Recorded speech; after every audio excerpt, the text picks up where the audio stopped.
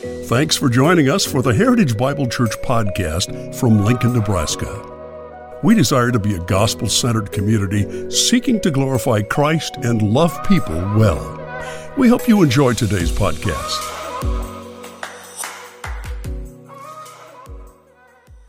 Hypothetically, think about this with me. Hypothetically, what would absolutely surprise you to walk in to church and see? Dustin, what are you talking about? Talking about people or a person. Who would you be absolutely surprised to walk into church and see? Who would you be shocked to walk into church and find? And perhaps more importantly, why? Why would it shock you? Why would it surprise you? If you would turn your Bibles with me to the book of Acts, we're going to go to chapter 9 this morning. As you turn, I just want to remind you of where we were last week with Matt in Acts chapters 7 and 8. We saw the horrific martyrdom of Stephen. Matt did a good job of laying out how brutal that was. He stated that it was a hot business. These guys laying aside their coats and hurling stones until a person died. It didn't happen quick most of the time. It was a hot business. It was a bloody business. It was a savage business. And after that, a great persecution arose against the church. And so it's a terrifying time for the Church of Jesus Christ. It's a terrifying moment. The church is on the run. The church is being scattered. And yet, these people were genuine believers. They had seen the treasure. They knew the truth of the gospel. And so, even though they were on the run, they didn't stop talking about it. They didn't stop believing it. That was out of the question. They knew who they were in Christ, and they knew that it's good news that has to be shared. And so they continued to share it. And the Bible tells us in chapter 8 that as that persecution happens, as it unfolds, the gospel expands actually. It doesn't diminish. And that's often the case in church history. When the church comes underneath the oppression of persecution, it's almost always the opposite effect, right? The opposite effect of what was intended. The gospel grows. The people of God are emboldened to share it more. And people believe it. They see it's true. They see it in the lives even of other people. They really believe this. They're not backing down.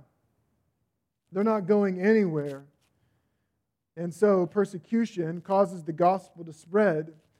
But as you think about this heavy moment for the church, that's both simultaneously heavy and exciting, there's one figure that's at the sort of epicenter of all of that suffering, at the epicenter of all of that opposition or persecution. And we saw him at the end of chapter 7.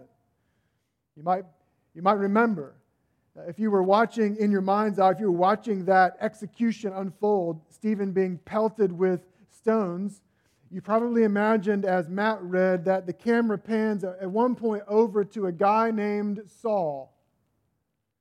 And he's kind of overseeing the entire event. People have laid their clothes at his feet. And when the camera pans to him, what you find is an evil grin. I mean, this guy is villainous in every way. In fact, look at chapter 8, verses 1 and 2. In Acts chapter 8, the first verse is, "And Saul approved of his execution." Saul is happy about this. Even though this is a savage, bloody affair, undoubtedly Saul has a smile on his face. And even as we have been mentioning, in the next verse it says, "And there arose on that day a great persecution against the church in Jerusalem, and they were all scattered throughout regions of Judea and Samaria, except the apostles."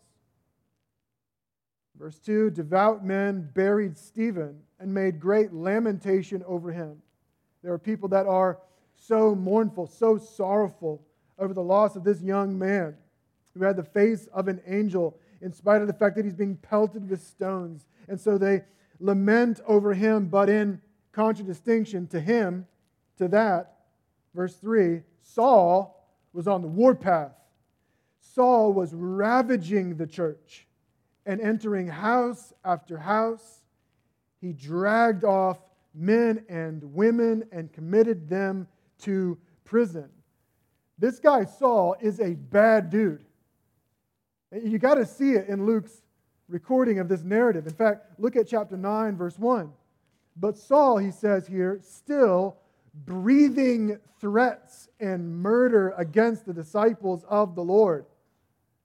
Just think about the descriptive words that Luke is using to describe this guy Saul, the colorful language. He's breathing out threats and murder. He was ravaging the church. He is dragging off men and women to prison.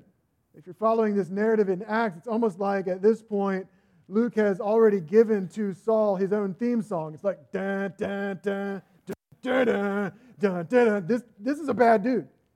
He is utterly evil. And I think it's important to grab this because I think Luke wants us to see the dark shadow that he casts over the church.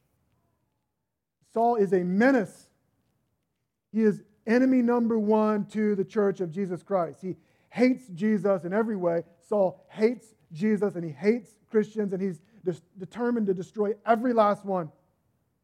In fact, you see this in chapter 9, verse 2. What does Saul want to do? He's not content just to run them out of Jerusalem.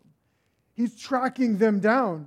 Verse 2, and he asked him, the high priest that he went to see, he asked the high priest for letters, for official documentation, for jurisdiction to the synagogues at Damascus, so that if he found any belonging to the way, men or women, he might bring them bound to Jerusalem. This is the second time Luke has denoted that it's men and women. So Saul has no regard for any kind of propriety. He is just like, I'm going to stamp out Jesus. Anybody, man, woman, child, anybody that claims to be with Jesus, they're going to get taken out. My friends, understand, this is a bad dude. Right now, he's a menace. He's going to be described in chapter 9 as evil, as wreaking havoc on the church. He is enemy number one. And now, he has authoritative permission and jurisdiction to chase them down everywhere. Now, just pause here for a moment and ask yourself the question, what would it have been like to be a part of the church at this point? It's simultaneously exciting, right? God is changing your life. You've got something to live for. But it's also terrifying. You know that this guy Saul and his band of soldiers, they could show up at your gathering space at any moment. They could show up at your house at any moment. If you're a kid, like your mom and dad could be dragged off to prison at any moment. It's a terrifying thing. This guy Saul is a menace. He's breathing out threats, ravaging the church, dragging off men and women to prison. So he's tracking down, grab this, he's tracking down the Christians, but there's someone tracking him. Did you guys grab that? I know we've been together a lot this weekend, and maybe you're a little tired. Let me just say that again. Saul is tracking down the Christians, trying to end them in every way, but there's someone else tracking him. Amen? Amen indeed. Check out your text, verse 3. We're just going to read, and as we read, I want you to notice with me the surprise. The surprise. First of all, to Saul. Now, as he went on his way, he approached Damascus, and suddenly a light from heaven shone around him.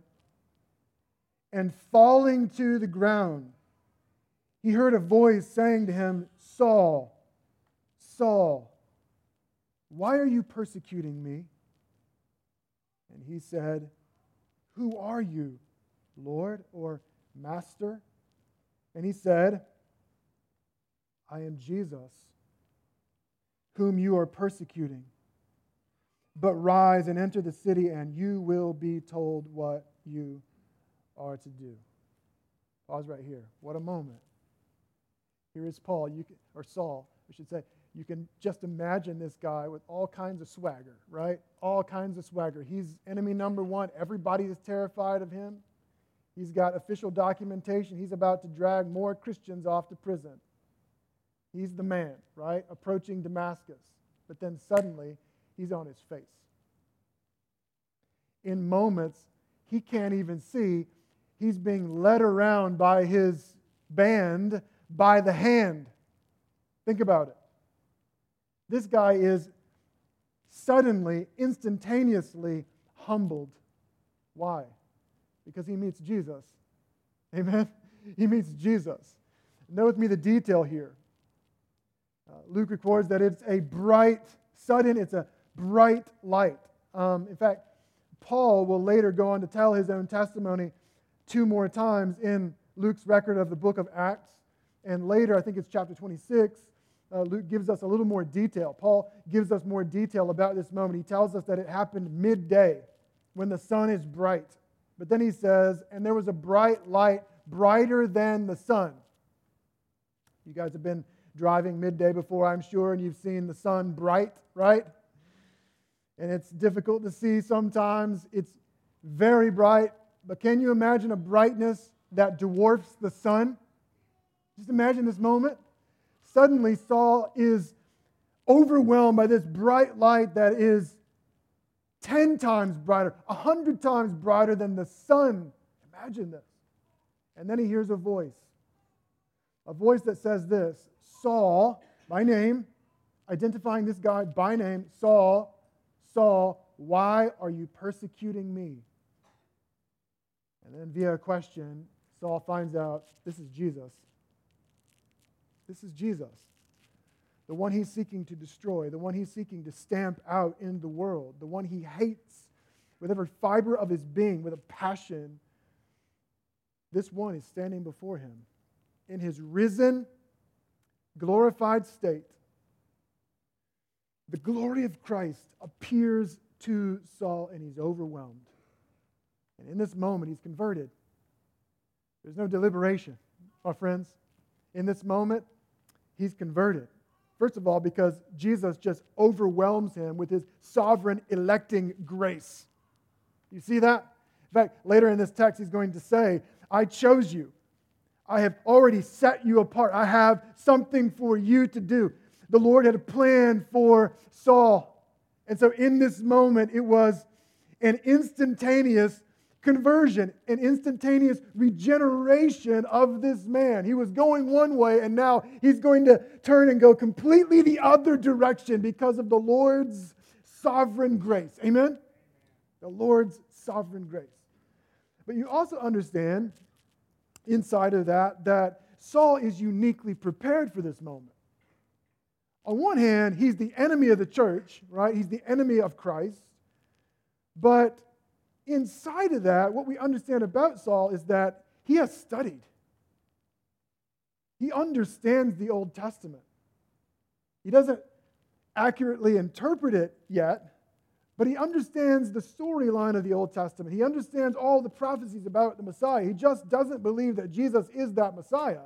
But in this moment, when he sees the resurrected Lord, all the pieces for Saul come together, and he's instantaneously aware of the fact that this is the Messiah. This is the one we've been waiting for all along. He's the one that has come to take away the sins of the world. Amen? He's convinced. He's convinced. It doesn't take him any time. He's convinced, having seen the resurrected Lord, he is the Messiah. And this is going to be evident in what happens next. Saul is converted, and I just want to pause here and just rejoice with you in the fact that this is a miracle. Amen? This is a miracle. A miracle of grace has just occurred in our reading of the Scripture. Not in this moment right now. I'm just saying, we just read about a miracle of grace. Here's enemy number one, menace to the Church of Jesus Christ, on his way to do more damage to Jesus, and suddenly, he's overwhelmed by the grace of God. Suddenly, this guy is absolutely transformed. It's a miracle. Okay? It's an absolute miracle. But what I want to see as we continue to read this text is that it's not just a shock to Saul or just a shock to his band, his merry band, all right, that are out to do and wreak havoc. It's a shock to everyone. And I want you to see that from this text because I think there's something really important for us to grab this morning. This is an absolute surprise. See it as we read. Verse 10. Now there was a disciple at Damascus named Ananias. We don't know much about this guy, Ananias, but he has an important role to play in this moment. So the Lord appears to him. The Lord comes to Ananias, this believer in Damascus, through a vision. The Lord said to him in a vision, Ananias, and he said, Here am I, Lord. And the Lord said to him, Rise and go to the street called Straight, and at the house of Judas look for a man of Tarsus named Saul, for behold, he is praying. By the way, just parenthetically, let me say, wouldn't you like to hear those prayers of Saul? Undoubtedly, he's so repentant, so sorrowful for what he's been about.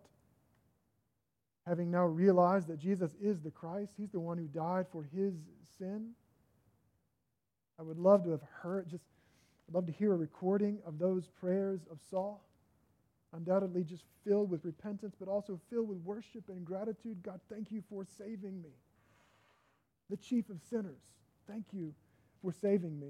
So in your mind, see Saul praying, but then in another house, on another street, there's Ananias talking with the Lord. And the Lord says, Ananias, I want you to go where Saul of Tarsus is praying. Let's continue to read. Verse 12. And he has seen in a vision a man named Ananias, like this is you, come in and lay his hands on him so that he may regain his sight. But Ananias answered, Lord, note the surprise, note the shock. Lord, I have heard from many about this man, how much evil he has done to your saints at Jerusalem. And here he has authority. So word has gotten out about this dispatch, this jurisdiction that Saul has here in Damascus. He has authority from the chief priest to bind all who call on your name. So what is Ananias saying? Perhaps this is the first and last time he ever gets a vision from Jesus. And in that moment, he's so surprised, he's like, pause for a moment.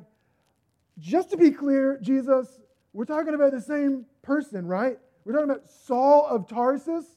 Jesus, really? You're sending me there? Really? Him? He's our enemy. Like he's evil, Lord. But what does Jesus say? Jesus says, go, verse 15, for he is a chosen instrument of mine to carry my name before the Gentiles and kings and the children of Israel, for I will show him how much he must suffer for the sake of my name. So, verse 17, even though this is a total shock for this guy Ananias, he obeys, he departs and entered the house, and laying his hands on him, he said, not the next word. This is beautiful, I think, for our hearts and instructive for us. What a blessing it is. Ananias goes. He puts his hand on Saul's shoulder. This guy who perhaps minutes before, he's absolutely terrified of. And what does he say? Brother. Isn't that beautiful?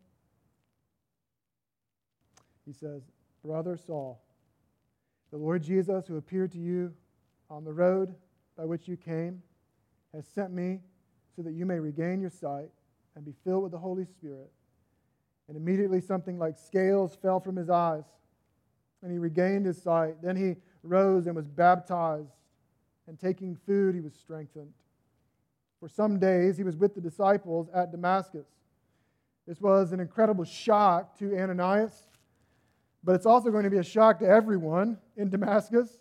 He's there with the disciples, verse 20, and immediately he proclaimed Jesus. So There is no moss underneath Saul's feet. Okay, he's on a mission to destroy. Now he's on a mission to save. Right? This guy's awesome. He immediately starts preaching the gospel, preaching about Jesus in the synagogue, saying he is the Son of God. Verse 21, and all who heard him were what? They were amazed. Or we might put in that blank, shocked. Totally astonished, totally surprised, and said, is not this man, the man who made havoc in Jerusalem of those who called upon this name? And has he not come here for this purpose, to bring them bound before the chief priests? What in the world is going on? This is crazy. Has this guy Saul lost his nut? Right? Verse 22. But Saul increased all the more in strength and confounded the Jews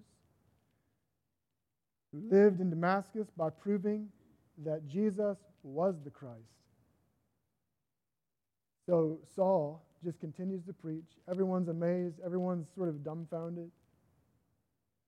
This guy lost his mind. Is he off his nut? This is crazy. Saul preaches the gospel. They're not the only ones that are shocked. Verse 23. When many days had passed, the Jews plotted to kill him. You can just imagine this. These guys who were former allies to Saul when he was on the mission to kill Christ, to kill any Christian. These guys who were former allies are like, he's definitely off his nut. We've got to, exercise some damage control. We've got to put this guy to death. And so they plot to kill him, but verse 24, their plot came to be known to Saul. They were watching the gates day and night in order to kill him. Verse 25, but his disciples took him by night and let him down through an opening in the wall, lowering him in a basket. And when he had come to Jerusalem, here again, there's another group of people that are shocked. Again, see this, my friends. They're totally surprised. He attempted to join the disciples. He attempts, if you will, to go to church in Jerusalem on a Sunday. And they were all afraid of him, for they did not believe that he was a disciple. So, if you will, they gather for church on a Sunday, and Saul is sitting there, and they're like, nope, get him out. Not buying that. He cannot be here, right? This is clearly a mole. This is clearly a plant, right? They don't believe. But, verse 27, Barnabas took him and brought him to the apostles and declared to them how on the road he had seen the Lord, who spoke to him, and how at Damascus he had preached boldly in the name of Jesus. So he went in and out among them at Jerusalem, preaching boldly in the name of the Lord. And he spoke and disputed against the Hellenists, but they were seeking to kill him. And his life is never dull, is it, this guy? Verse 30, and when the brothers learned this, they brought him down to Caesarea and sent him off to Tarsus. So, verse 31, with enemy number one taken out of the equation, the church throughout all Judea and Galilee and Samaria had peace. It was being built up and walking in the fear of the Lord and in the comfort of the Holy Spirit. It multiplied. All right, so we just walked through this text, noticing the shock, but let me just review them with you for a moment. First, you have Ananias. He's like, Lord, really? Did you say Saul? I just want to make sure we are on the right person. Saul of Tarsus. Thinking the right way? Yes, it's Saul. Go. You have people in the synagogues. They're like, is he crazy? He's supposed to be here to stamp out Christianity, but he is here in the synagogues preaching about Jesus, proving that he is the Christ. Then you have Jews, these former allies of this terrorist Saul, and they're like, we need to totally exercise some damage control and get him out of the way. And then you have the church at Jerusalem where Saul shows up and they're like, no, not buying it. There is no way that this guy is legit. It seems that everybody, my friends, everybody is like, what is Saul doing with Christians? Why is Saul in church? Surprise, shock.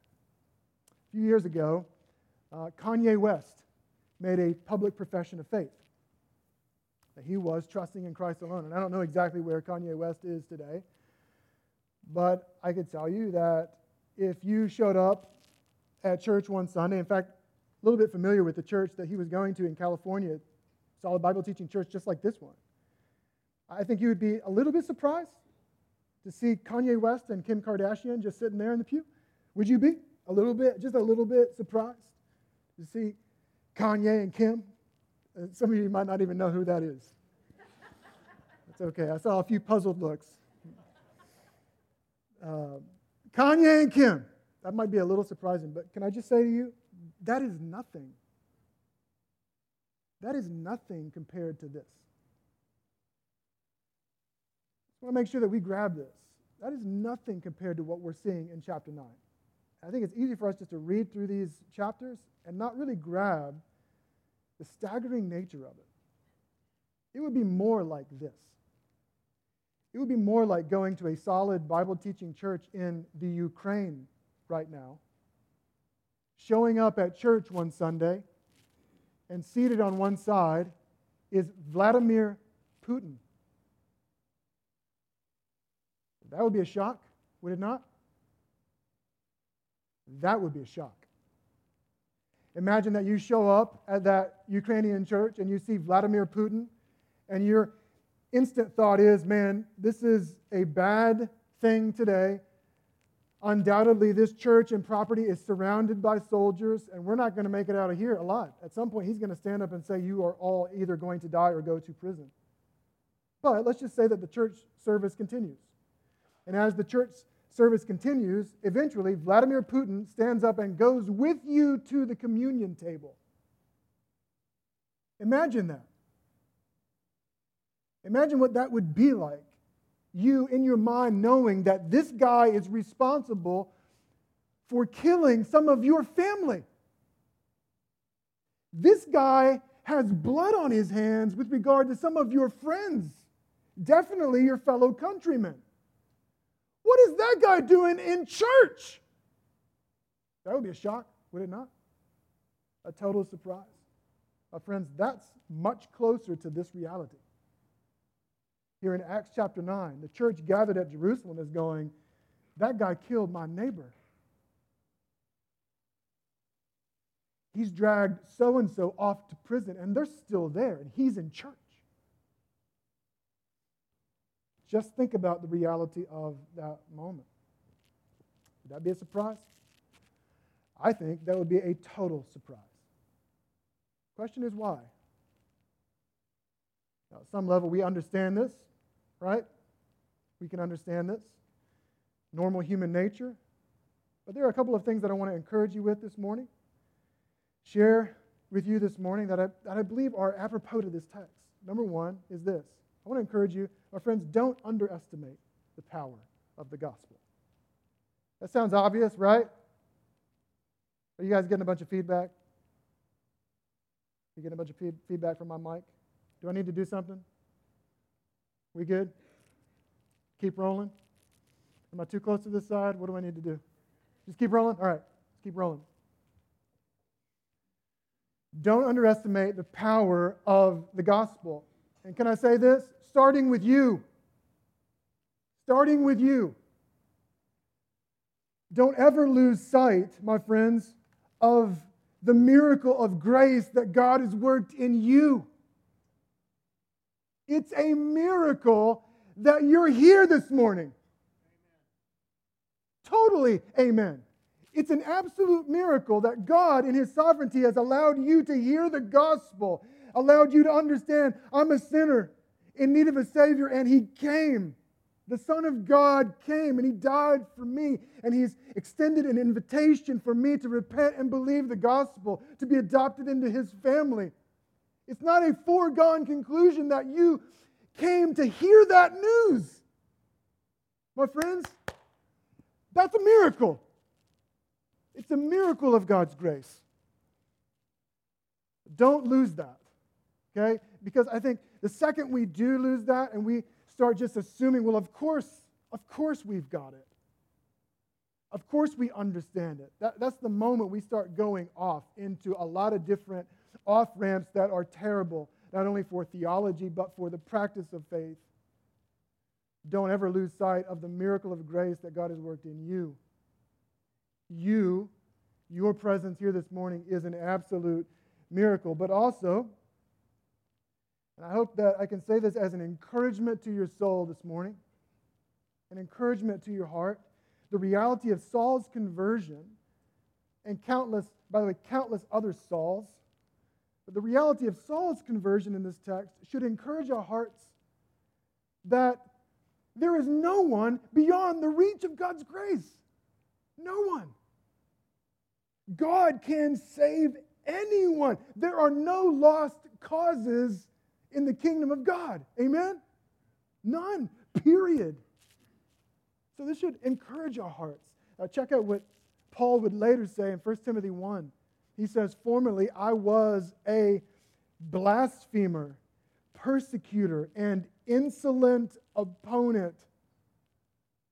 Those adjectives describing who Paul was as Saul of Tarsus.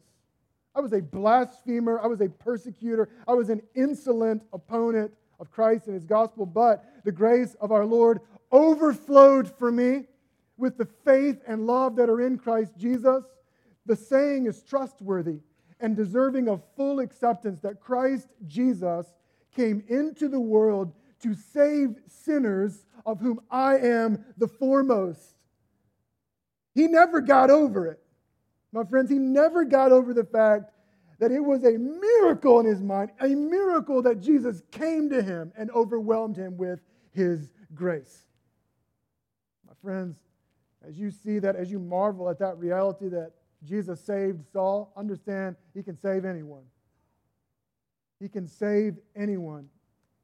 Maybe this morning you come absolutely burdened for a child that's not walking with the Lord or doesn't know Jesus. Maybe you come this morning with family members, parents, cousins, aunts, uncles that don't know Jesus, perhaps even are insolent opponents of the gospel. Can I just encourage your hearts this morning? Keep praying. Keep praying. Keep sharing. Keep loving. Keep living. No one, please hear me, no one is beyond the reach of God's grace. Amen? No one. Period. If he can save Saul, he can save anyone. What a blessing this is. Be encouraged. Don't lose heart. My friends, don't lose heart. There are no lost causes. Number 2, I want to encourage you, don't overestimate your assessment of God's work in others. And if the first comes as an encouragement to your heart, I want to encourage you to take this as a challenge, as a bit of a confrontation to your mind and to your heart. We don't know what God is doing in other people's hearts. We don't. Sometimes we think we do. Perhaps if we were in very close proximity, we can see things. Maybe if they tell us, we can know some things, but we don't ultimately know what God is doing in other people. And I just want to caution us to be very, very, very slow to cast doubt upon God's work in other people. I've been in too many scenarios in which people think that they're smarter than God, right? Oh, we should be very, very slow to give any encouragement to that person because I just know that they're faking. I just know that they're putting on a show. And you know what? You don't know. You don't know. Period. You don't. Now, please hear me. Please hear me. I'm not saying that there isn't room for discernment. I'm not saying that. That's a conversation to be had. I'm not saying that we should take a murderer who was saved last week and make him the pastor next week. But please track with me. Isn't that kind of close what happens here? He's the murderer, and then like a few days later, he's in a synagogue in Damascus preaching. They're like, that's the preacher right there. It's amazing. It's astonishing. And it doesn't happen that quick. Please hear me. It doesn't happen that quick, but literally, what happens in this story is that in Acts chapter 9, Saul is saved. He's number one threat to the church, but he's saved in Acts chapter 9. And by the time you get to Acts chapter 13, he's kind of the rest of the story. He becomes the absolute leader of the early church. This guy, Saul, who becomes Paul, will go on to write at least 13 books of the Bible. Remarkable. So can I encourage you, don't overestimate your assessment of his work in others. There's someone in this story that I think, need to be more like. It's a guy by the name of Barnabas. We saw a glimpse of it with Ananias when he goes and puts his hand on Saul's shoulder, not because he's seen anything, but just because he believes God. He puts his hand on Saul's shoulder and goes, "Brother." It's a beautiful moment, I think. But you also see Barnabas. Note with me verse 27. When Saul comes to church in Jerusalem, everybody's like, "Nope, get him out. There's no chance that guy's legit." But verse 27, Barnabas took him and brought him to the apostles and declared. Barnabas is like, "Guys, he's good. He's good. Like, we can work with this guy. He's been changed. He's been transformed." Barnabas, called the son of encouragement. What a blessing he is. I've often thought about this moment, and one that I want to show you. Just flip over really quick to chapter 11. In chapter 11, I've often thought, like, if it wasn't for Barnabas in God's plan, like, where would Saul have gone? I think Saul still would have been preaching for sure. You weren't going to stop that guy. But notice the role that Barnabas has when he comes to Jerusalem. Barnabas is like, "Apostles, guys, like, this guy is our brother. Hear him out. Watch him teach. God's done a work in this brother." Look at chapter 11, verse 25. We'll probably talk about this a little bit next week, but the context is that the Spirit of God is doing a great work in Antioch, and so the church at Jerusalem is like, "We got to go inspect it, see if it's actually legit." And so they send Barnabas to inspect what's going on in Antioch. He goes there and he's like, "This is amazing. This is the work of God. It's wonderful." And so what Barnabas does in this moment is he sees an opportunity here to plug Saul into ministry in an official capacity. And so verse 25, so Barnabas went to Tarsus to look for Saul. And when he had found him, he brought him to Antioch. And for a whole year, they met with the church and taught a great many people. And in Antioch, the disciples were first called Christians. By the way, we're getting ahead of ourselves, but from the church at Antioch, Saul and Barnabas would go out on their missionary journeys. It's this church that sends, that sets apart Barnabas and Saul, or Barnabas and Paul. What a blessing this is. Can I encourage you? Be very slow. Be very careful about assuming you know exactly what's going on in someone else. Let's understand that God's grace can change anyone. Amen? Number 3, don't undersell what God can do with broken people. Don't undersell what God can do with broken people. You might say, "Dustin, that's a whole point of overlap." But, okay, maybe it is. It's intentional overlap. So we need to see this. I think, in reality, even though I've gotten ahead of myself, we haven't really seen the biggest surprise of the story. The biggest surprise of the whole story is not that Saul would be changed by the gospel. It's not that Saul would become a Christian. The biggest surprise of the whole story is that Saul would become the leader of the early church. This is remarkable. At least 13 books of the Bible are going to be written by this guy. This guy that Luke initially describes as essentially a savage ravaging the church. He's evil. He's creating havoc.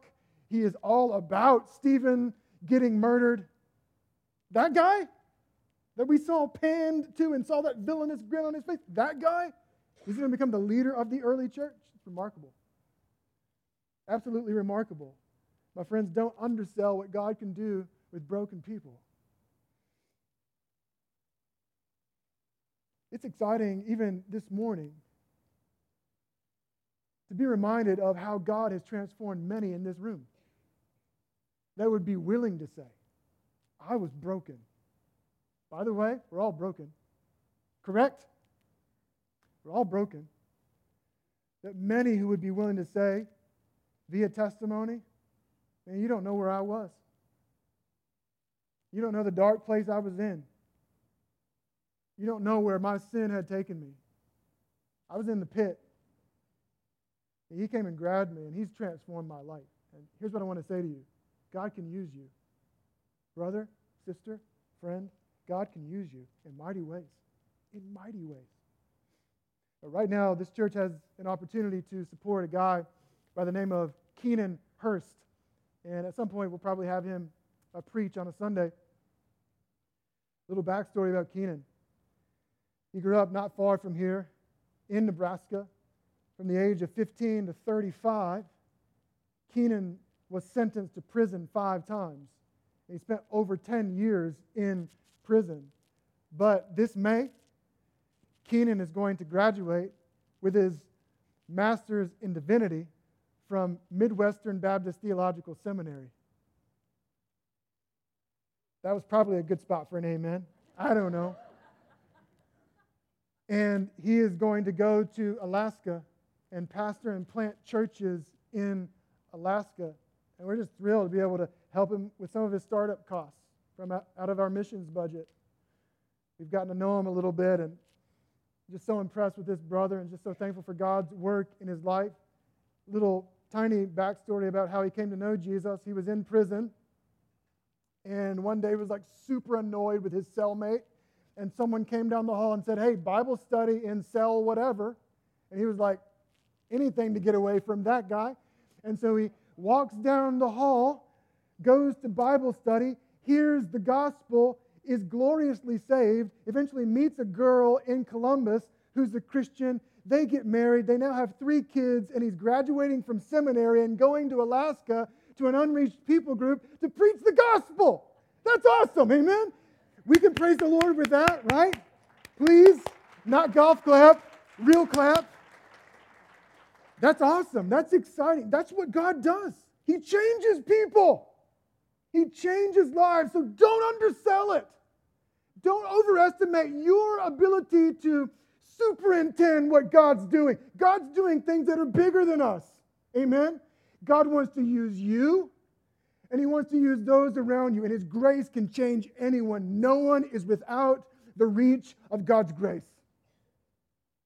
We need to believe that. We need to have a culture that believes that and works with people and believes that God's grace is great. And one of the reasons why one of our pillars is to be surrounded by grace, because every one of us in this room is a miracle of grace. No one in this room is here by our own merit. And we must believe as we exit those doors that God can change anyone, that God can save anyone, that God can use anyone for His glory. Amen? He did with Saul. He can do it with you. He can do it with many. Let's pray that He would. God, thank You so much for Your grace. Thank You so much for saving a wretch like me. Father, I know how unworthy I am to be Yours, and I know how unworthy I am to be up here preaching to my friends. I don't deserve to be up here. Not on my merit. God, I'm a sinner. I'm a sinner. If everybody in this audience knew every thought that I've had, they wouldn't be here probably. I'm a sinner. I'm nothing. And I own that before You, God. And I just thank You for Your scandalous, radical grace to come in and grab me and adopt me into Your family. I'm so thankful for that. I'm overwhelmed by that. So God, I pray that you would help us to have out of that a mentality. Help me to have out of my amazement at your grace a mentality that you can save anybody. Pray that you would expand your grace, your gospel, and the power of it through this place for your glory. It's in your name that we pray. Amen.